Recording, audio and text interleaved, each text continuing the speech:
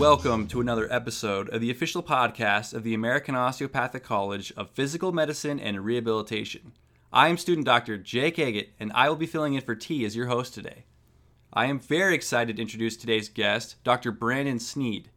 Dr. Sneed practices sports medicine, but within a pretty particular niche. He covers combat sport events like mixed martial arts and Muay Thai as a ringside physician.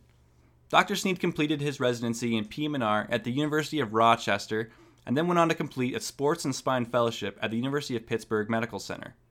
Now, he is based out of Las Vegas, where he covers many combat sport events, both amateur and professional. He is also an assistant professor at the Touro, Nevada College of Osteopathic Medicine, and he runs his own practice. Dr. Sneed is also a teaching faculty member at the Sunrise Health Physical Medicine and Rehabilitation Residency Program in Las Vegas, which is a brand new program that opened up only last year in 2019. I actually had the great privilege of assisting Dr. Sneed with some of his ringside duties at an amateur MMA event a few months ago, and it was definitely one of the coolest experiences I've ever had. I asked Dr. Sneed to talk with us today about his experiences being a ringside physician, and I think many of you will find our conversation very interesting. And so, without further ado, let's get into the podcast.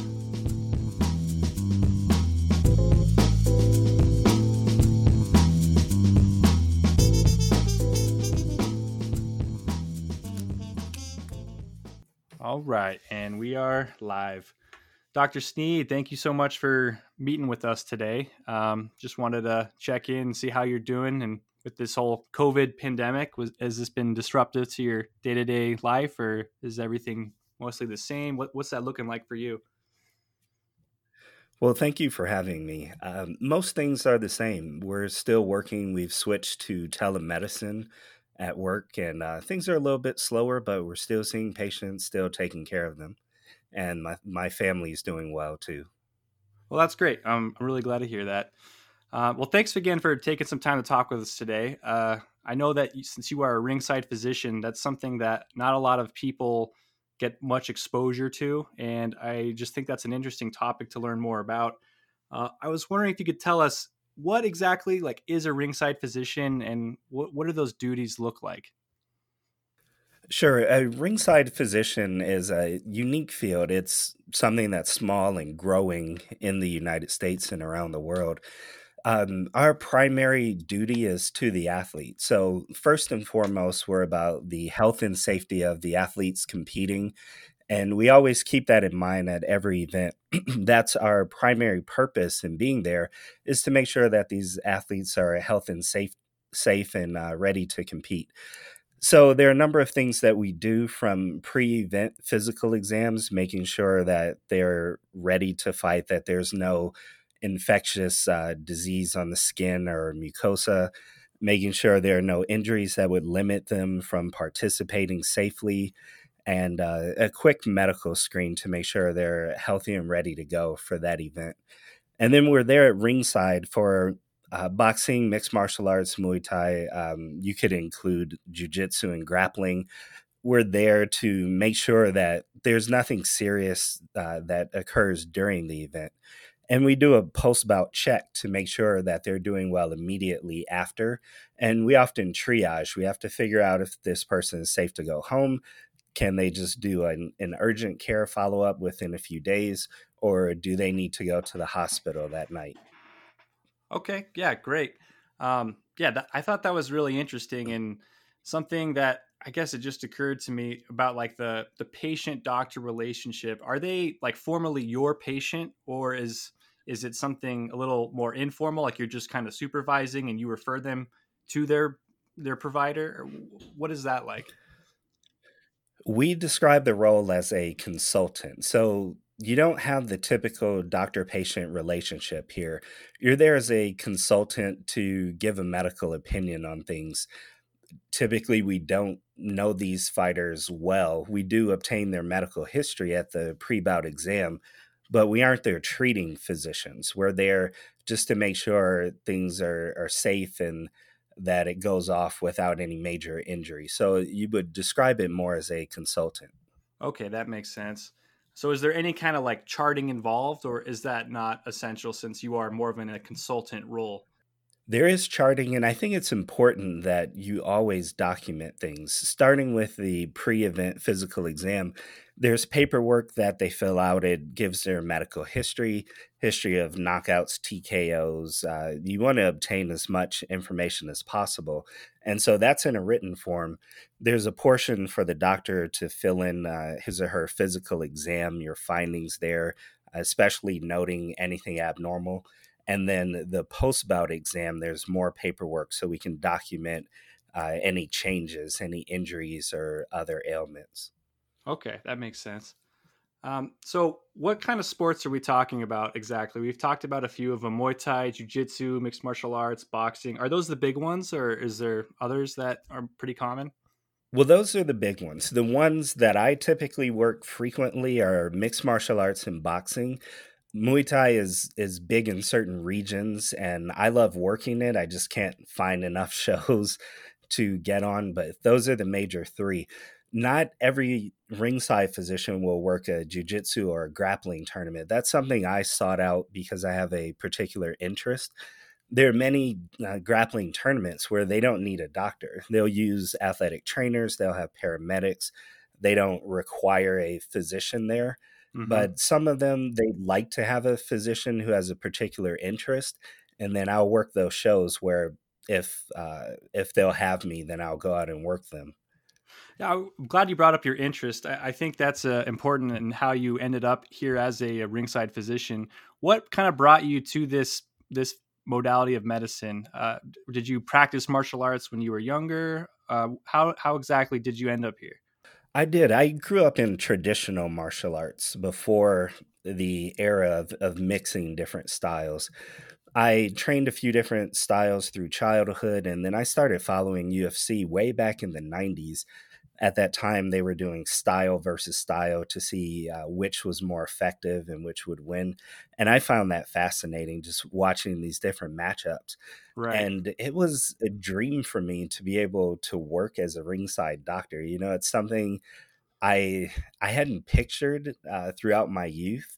And when I moved to Las Vegas, you know, it's pretty abundant here, and I knew that it was happening here, and there were doctors working here, so I definitely wanted to be involved. So my passion started with training martial arts, and then it grew into being a doctor for these athletes.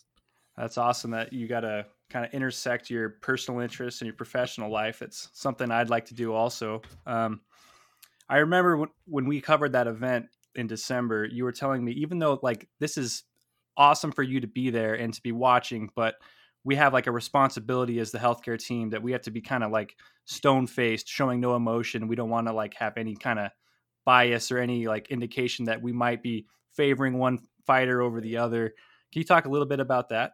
Yes, I can. So I don't know if I would use the term stone faced, but you Sure. don't want anyone to get the impression that you're biased. You know, in a lot of states, and this does vary from state to state, the doctor can stop a fight. And so someone could argue that this doctor showed favoritism and maybe he knew this fighter or knew this coach or just favored this corner. And so we don't want to cheer or clap our hands or show any expressions when there's a big takedown. We just want to be focused on the medicine aspect. You know, when there's a takedown, you need to be watching. You're looking for injuries, looking for a change.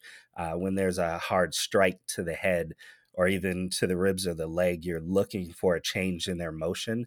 Because in the end, you're the doctor, you're there to look for injuries and to protect those athletes. They'll try to cover some things up, hide it discreetly, and you have to make some decisions about what's safe to move forward and continue and what's not safe. So we're always just focusing on the medical aspect of it. Yeah, that makes a good point that I wanted to bring up. It is different in different states, and it seems like it's not exactly standardized yet, depending on who is covering the event. And we had talked about this briefly before, but like at UFC 244, Nate Diaz sustained that cut over his right eye, and then this was in New York. The doctor called off the fight, whereas you could look at Nate Diaz fighting in previous bouts, and he has that same cut, and it's like the same amount of bleeding. So, is there an effort to standardize like kind of the criteria for when to call off a fight nationally, or is it really like that you're in New York and they have certain guidelines, and so you do it the New York way when you're in New York, or how do you kind of determine when to call off a fight like that? There is an effort to standardize things, but it's challenging. Each state that sanctions mixed martial arts and boxing and Muay Thai, that state has a regulatory body, and that body will set in place a number of rules, and then they'll look to the physicians to work amongst themselves to standardize within their commission about what they'll let go and what they'll stop. And that's going to vary from state to state. Now, we do have the Association of Ringside Physicians. That's a national organization that has gone international. We now have people from around the world who are members, and the goals of the ARP, the Association of Ringside Physician, are many, but one of them is to standardize the way that we work as ringside physicians. So to give advice and publish guidelines on what we should do at ringside, things we need to look out for, potential reasons to stop a fight. So we are trying to standardize things, and we're trying to take that around the world to make it pretty standard. But you still have individual commissions. And as we know, medicine is an art. It's an art that we have to practice our entire lives. When you go in there to assess someone, you only have a few seconds to check things and make a decision. And sometimes that decision will vary from one physician to another and one place to another. I actually watched that Nate Diaz fight, and I had a lot of thoughts about it. But one of the things, as I thought about it more and more, is I was sitting at home watching a 720p stream. So it's high definition, but it's not very high definition. It's whatever the camera could pick up. And that camera was zoomed in on the cut.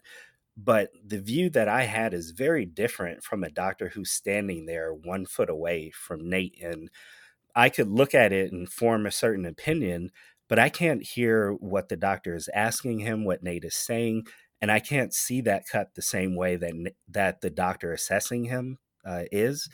And so that makes a big difference. Watching it on television, I couldn't see that there was more than one cut. And when I saw a photo later, I realized he had multiple cuts there. And Right. so we have to be very careful about sitting in our comfortable chairs watching a TV maybe 10, 12 feet in front of us versus a doctor standing right in front of Nate and seeing and hearing something different. Right. And I imagine that's got to be a tough position for the physician because there's all this pressure, I'm sure, to let the fight go on. And I remember that particular doctor got a lot of flack for calling off the fight. And I think that's a shame because it's all about the health of the fighters at the end of the day. And, you know, just to let the fight go on for its own sake, that's not a good enough reason. We want to make sure everyone's healthy. Um, Right. And like I said at the beginning, our job is the health and safety of every fighter. And you have maybe 5 to 10 seconds to make a decision, keeping in mind that you have to keep these people healthy and safe. There's a certain amount of injury we can allow, but we can't let it become excessive. right. That makes perfect sense. So I wanted to ask you about injuries, and now I kind of realize it's going to depend on what sport that you're covering. But what are the common injuries you see in combat sports? What I see the most is hand and wrist injuries, whether it's MMA, Muay Thai, boxing. You're going to see a lot of hand, a lot of wrist injuries. There are fractures, sprains, and strains, contusions. And then when you get into MMA and grappling, of course, you'll see a lot of joint injuries, depending on what the players train, whether they focus more on upper body submissions or if they're master of leg locks, you'll see the shoulder and elbow injuries versus knee and ankle. And then you'll see the hand and wrist injuries often in a person who is applying a submission, or if the defender is using his hand and wrist to defend, you'll see some sprains and strains there. And then when you're looking at mixed martial arts, you're also including takedowns. So you're going to see cervical, thoracic, and lumbar injuries as well. It spans the whole gamut. And that's not even considering all of the concussions that we see at those events. Right. Yeah, it sounds like anything can go wrong. And If there is an injury, what if the athlete wants to continue? If they, I don't know, dislocated their elbow or something, is it just they're done and you have that authority to make that call? We can what we try to do is talk to the ref and say, I recommend that you stop this fight. It's a matter of respect to them. When you look at different commissions, they have different rules. I'm on the commission in California as well as Nevada, and we have some slightly different rules. And so, in one commission, you may be able, as a physician, to stop the fight. In another commission, you may not be able to, but you can absolutely say to a referee, hey, I think we should stop this fight. And the referees generally go along with you and say, okay, we're going to stop it. Um, Making that decision, it's not a straightforward thing. There are a lot of factors involved. If you have a joint dislocation, there's a lot you're thinking about, and you're essentially just saying, if I let this go on, is this person going to sustain additional injury? Will there be a lifetime injury or some sort of Hmm. permanent change to them? That's the thing we want to avoid, is some sort of lifelong injury. Okay. I wanted to ask you also about the demand for combat sports physicians and ringside physicians. Uh, it, is it a pretty saturated field, or do they need all the help they can get? What is it like trying to cover these events? Do you have to like take turns with other people? I imagine in Las Vegas, like we were saying earlier, there's probably a lot more events than if you were like maybe in Denver, Colorado, or somewhere that's not this hot spot for all this combat sport events. Right. I can speak for two states. So I go back and forth between Nevada and California. I can tell you both of those states host a large number of events. And California, in particular, being such a huge state, there's something going on pretty much every weekend. So they need a lot of doctors because doctors take vacation. They maybe don't want to work every weekend. They have families. So they need a good number of doctors to cover all of these things throughout the state. In Nevada, you don't have it as widespread. It's Las Vegas or it's Reno, maybe a little bit further south of Las Vegas, but there are only a few hot spots, and we still have a need here because a doctor doesn't want to work every single event every weekend. So there is a need and it's growing. And when you look around the country, you'll see these different pockets around the country where MMA is growing. It's starting to get bigger. And so you're going to need more doctors in those areas, from New York to Florida, even looking at Michigan, my home state. There are things that are growing up there. And so there's opportunity for people to get involved. Okay, great. So obviously your training is in physical medicine and rehabilitation, and then you did a sports and spine fellowship. Do you think that is this the ideal path for someone who wants to go into being a ringside physician? I know that there's other docs who cover these events. Some are in surgery, some are in emergency medicine. What in being a PM&R trained person, do you bring anything unique to the table, or is it pretty much anyone can learn it? Maybe it's easy to learn, difficult to master. What's unique about your PM&R background? Well, I don't think you have to come from that PM&R or sports medicine background. The most important thing for a ringside physician is someone who's eager to learn and willing to put in the time. Because it's such a unique field, you can't just go and get this training anywhere. If you're a resident in some middle country state, you may not have access to work these fights. Maybe you only get to work one event in a year. So I think what's most important is being willing to learn, being teachable, and being accessible to go out and shadow and ask good questions and do some reading, learn on your own. You could come from any specialty as long as you're fully licensed in your state, you have an MD or a DO, uh, then you have the ability, at least in Nevada, to work as a ringside physician. So I think the most important thing is being teachable. Now, as far as my training, I think it's a good mix because PM&R is a musculoskeletal based training, and then we see a lot of traumatic brain injury, other head injuries. Many of the residents are exposed to concussions. And so we see all of that from other sports and from motor vehicle accidents and work injuries. And so we can apply all of that learning and that training into this unique field at the ringside. Okay, great.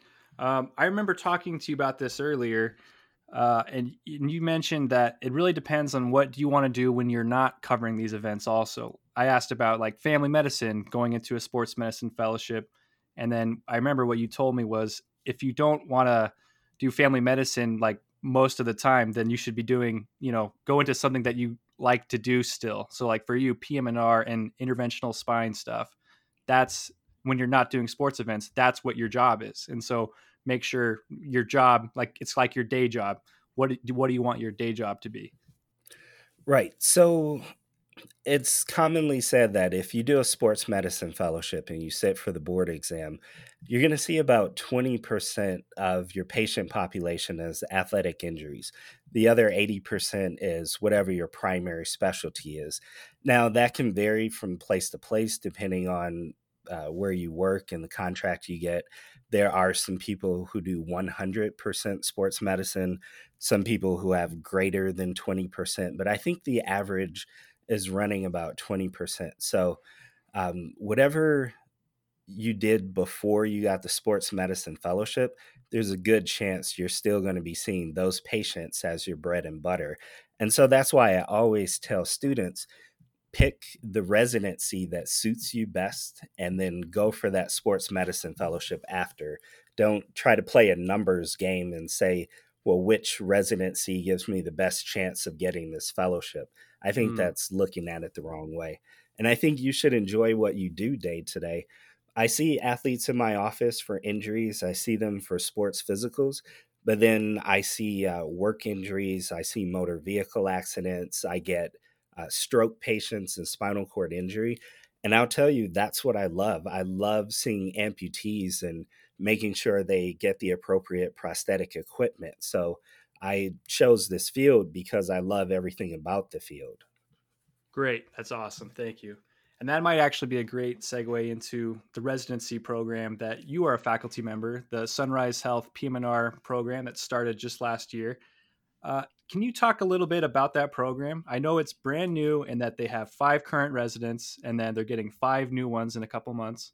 And what else can you tell us about the Sunrise Health PM&R program? We actually expanded. So our next group is going to be six. We added one more. Oh, great. It's it's interesting because this is their first year and everyone's feeling things out. The attendings have been teaching medical students for a while, but now we have residents. So we have to give them more responsibility and teach them more. And it's been a matter of transitioning to a higher level. We also understand they're in their second year. This is their first year doing PM&R.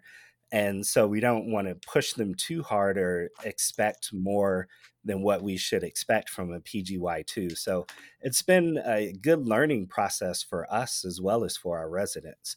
I think overall the residents are happy. They're getting good, solid learning. We had a meeting recently where the residents presented on their satisfaction with the program. Overall, I think they were very satisfied and they would choose to do this all over again if they had to. And I think we offer a pretty solid program here. That's awesome. And we were talking about access to cover sporting events. I didn't realize that this was the first PM&R program in the whole state of Nevada. Is there pretty good access at Sunrise to covering? There's a lot of sporting events going on in Vegas. The Golden Knights, the Raiders are moving there. All the boxing and mixed martial arts that takes place. Is that a pretty good environment for covering these sporting events? We're creating the access. So I've made it a personal mission to give my residents as much access as possible. So any event that I'm working, I reach out to them and let them know, hey, these events are coming up, different dates and times. It's all in an email. Let me know who wants to come and shadow me. At this point, they aren't treating anyone, but they're standing on the sidelines. They've already attended professional soccer. They've come with me to ice hockey. I've had a number of the residents come to boxing and mixed martial arts. So anything that I'm working, I let them know, hey, these things are coming up. If you want to come, let me know. And I encourage them to just come out anytime they can. with these new work hour rules, they aren't working on the weekends. They have weekends free. And that's the prime time from Friday night to all day Saturday to cover events. So I think they're taking advantage and they're going to take more advantage of it. Oh, that's awesome. Thank you. So I kind of know what it's like to be part of an inaugural class. My school is Rocky Vista University in Southern Utah. I was part of the brand new class there. And, there's challenges that comes with being that pioneer class, but there's also tremendous advantages sometimes too. I just know me and my class, we really support each other. We're a very tight knit group. And it seems like our administration just wants to help us with anything we want to do. They just back us completely because they want us to, pave the way for success. I kind of imagine maybe Sunrise Health is a similar environment where maybe there's some disadvantages that you don't have upperclassmen that you could rely on for guidance, but maybe you also get access to way more patients and more interesting cases, and you get to see everything that you want to see. Can you talk a little bit about that, being the pioneer class? Yeah, so you laid it out. The advantages are there are only 5 of them right now. So those 5 have access to everything. They're seeing the patients and potentially doing procedures and getting exposed to everything.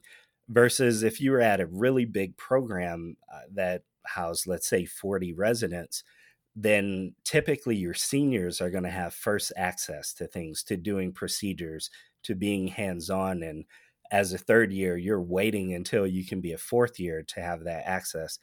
These residents have it right away because there's no one else to compete with. But the disadvantage is they don't have chiefs ahead of them, they don't have seniors they can look to for guidance and ask about difficult situations, difficult patients. So they certainly have access to us, and uh, we as clinicians try to make ourselves accessible to them. They have to take advantage of that, but they don't have that middleman that they can go to. Okay, great. That makes sense. Kind of pulling things back into being a ringside physician, I wanted to ask you, I remember a certain instance when we were covering that event last December, and the fight was called off by the referee. And it was one of the heavyweights, and he was just really upset that the fight had been called off. And yet the first thing he's told is go to the doctor, you got to get checked out. And I just thought, like, man, this guy's going to hit you. Like, I was a little nervous about that. Is there any danger being a ringside physician? Has any competitor been violent with you? I mean, it's a very inherently violent situation, and I'm sure adrenaline is running high all the time. Is there any danger involved for you as the physician? That's a good question. I have to assume there is some danger. I've certainly watched plenty of fights on television. I've seen a fighter get into a fight with a ref, and I've seen a referee knock out a fighter when that happened. These things Wow. certainly have happened. It never happened to me, but I've seen them, watching them on television. When you train for 3 or 4 months for a fight and your mindset is I'm going in there to smash this guy and I'm going to win at all costs, and then you lose, you can walk out upset, very upset, frustrated with yourself. You may feel that there was an inaccurate call by a referee, and so you walk out of that cage and you're angry, and then someone's telling you, hey, you need to go see this doctor, and the last thing they want to do is get checked out. They want to go walk away or do something. I've never had anyone attack me or threaten to attack me, but it could happen. That threat is there, and so we're always ready for it. The thing I didn't tell you about that I find interesting, if you start working these shows and you start talking to people before the shows begin, you'll find out that a lot of the inspectors have been training martial arts for years. The referee is a black belt in maybe 1 or 2 styles. The Hmm. doctors working at ringside may have black belts in different martial arts and maybe training currently. The chief inspector may be a jujitsu black belt. You look around and you see these people and you know that they're realtors and dentists and work as cashiers, but you won't know their martial arts background unless you start talking to them. And you'll find out there are a lot of people in the room with a lot of training who are not fighting. And so sometimes you have to be as an athlete, you have to be careful about who you pick a fight with because you don't know what that other person's background is. We know that people get involved working mixed martial arts because they love it, they have a passion for it. And the vast majority who have a passion for it are people who have trained or are still training now. Yeah, that makes perfect sense. I mean, they got there for a reason. They're not doing something else on a Saturday night, so they're interested, and you never know what someone's background is. Well, thanks for answering that. I wanted to ask you also, what advice would you have for someone in medical school, maybe like a year one or year two, who wants to do this? Um, how can they pursue this goal of being a ringside physician? Should they do certain types of residencies? Should they start shadowing as much as possible, or should they just focus on their studies so they're a competitive applicant? What advice would you have? I think what's most important is that you get involved. So if you're a first or second year student, that's a perfect time to start shadowing. You need to find out who in your area is doing this. If there's even, well, there should be boxing in your area. USA Boxing is all over the country.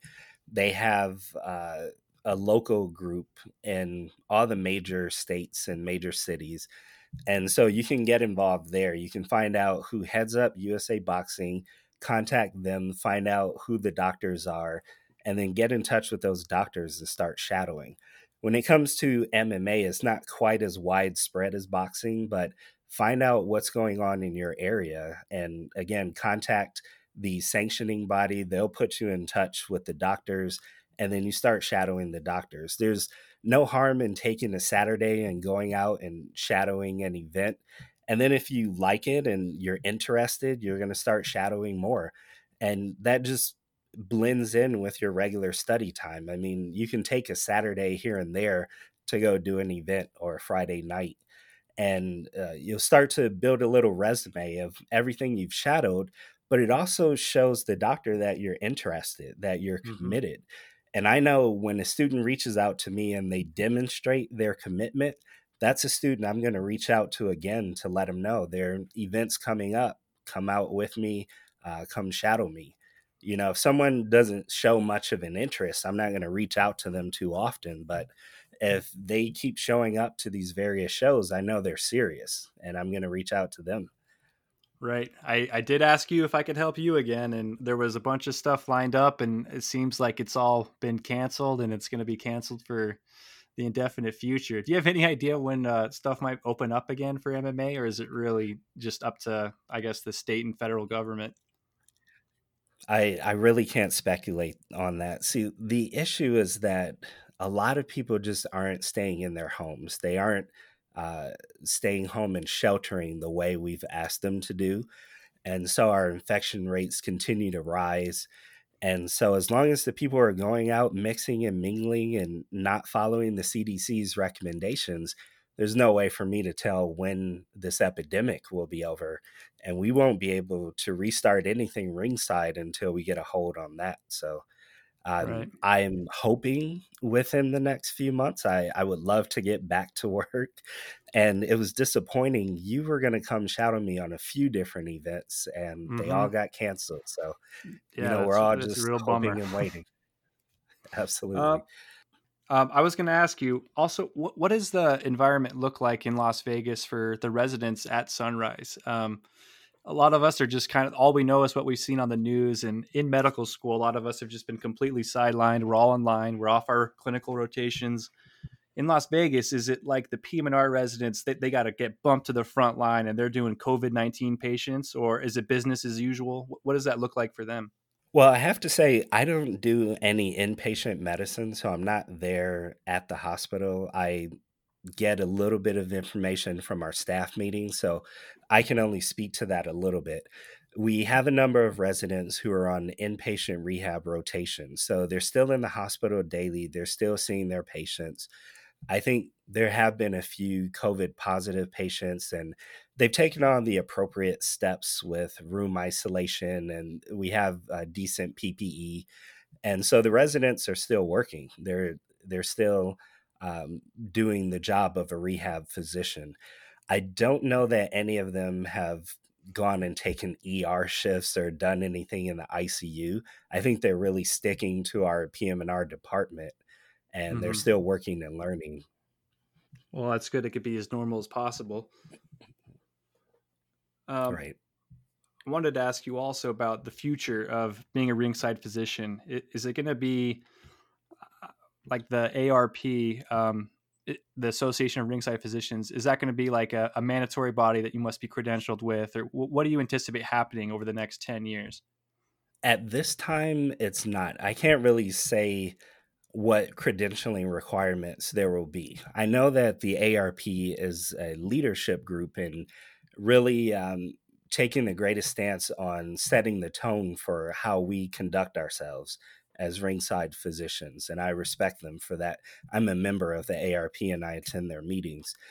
Um, I think we are trying to unify things. We're trying to keep things consistent across the board. And even though we work with different commissions, if we as physicians meet up and we talk and we give examples of unusual situations and how they played out and then discuss what would we do differently, I think all of us learn from that. And then we can take that back home to all of our states and implement those things so that when these unique situations come up, we can be pretty consistent about how we handle them.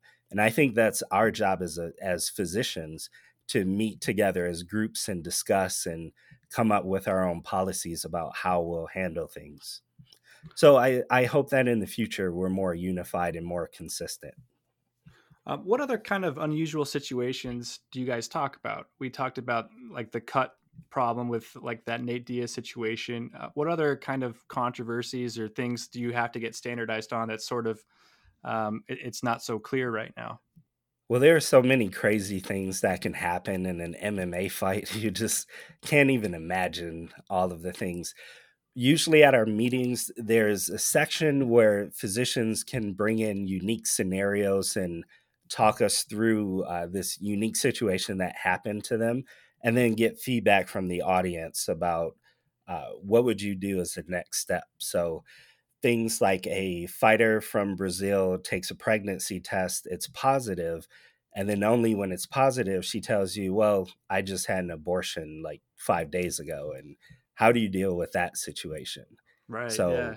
you don't think she's actually pregnant, but her pregnancy test is reading positive. Or um, I had a situation. I'd like to do a case presentation on this, where a guy had a history of migraines, but they weren't occurring that often. But then he has a migraine immediately before his fight. It's about 30 minutes before he's supposed to step out there. And I was asked to come see him in his locker room.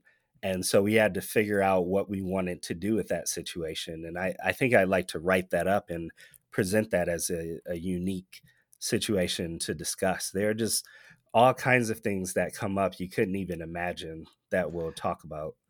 Yeah, that I remember the event that we covered. We were taking blood pressure, and there was like a cutoff. If you're higher than this, you're not supposed to fight or whatever. And then a certain fighter, he was just so amped up because he's sitting right next to the guy who he's going to be fighting against, and he's just the adrenaline's going, so his blood pressure is running high.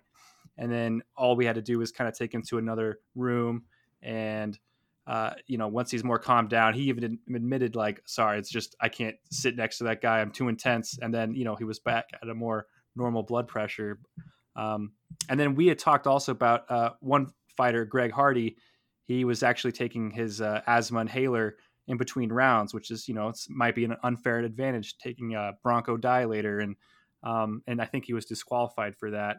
But yeah, I got to imagine there's like a million things that could kind of throw a wrench into what the normal is, and you kind of have to just use your best judgment in the time. Right. There's so many things you can't even imagine, but we like to share that with one another so we can talk about it and think it through and say, if this ever happens again, how would we handle it? And I think it's awesome for us as physicians to have that opportunity to share and teach each other. Yeah, that's great. Being organized makes a lot of sense. Well, I think that's all the questions I had for you. I think we went like over double the time that I told you we would, but I really appreciated talking with you, and this was really fascinating for me. And I think a lot of people listening are going to be interested in as well. So thanks again for chatting with me today. Absolutely. If I could just share one thing to all the students listening, Please. If this is your interest, if this is something you want to do, just be forward about reaching out to people, get involved, start shadowing, show your interest. Even if it's just sports medicine in general, the same rule applies. You want to start shadowing. You want to find the sports medicine doctors in your area and start going to football games, go to soccer games, lacrosse, basketball, whatever they're covering, just go out with them and show your face and ask some good questions so they know you're interested. That's great advice. Well, Dr. Sneed, thank you again. This has been awesome. You're welcome. Thanks for having me. Well, I hope you enjoyed the podcast. Thanks for listening. Special thanks to Kevin MacLeod for the music. Follow us on social media at AOCPMR. I'm Jake Agate, and we'll see you next time.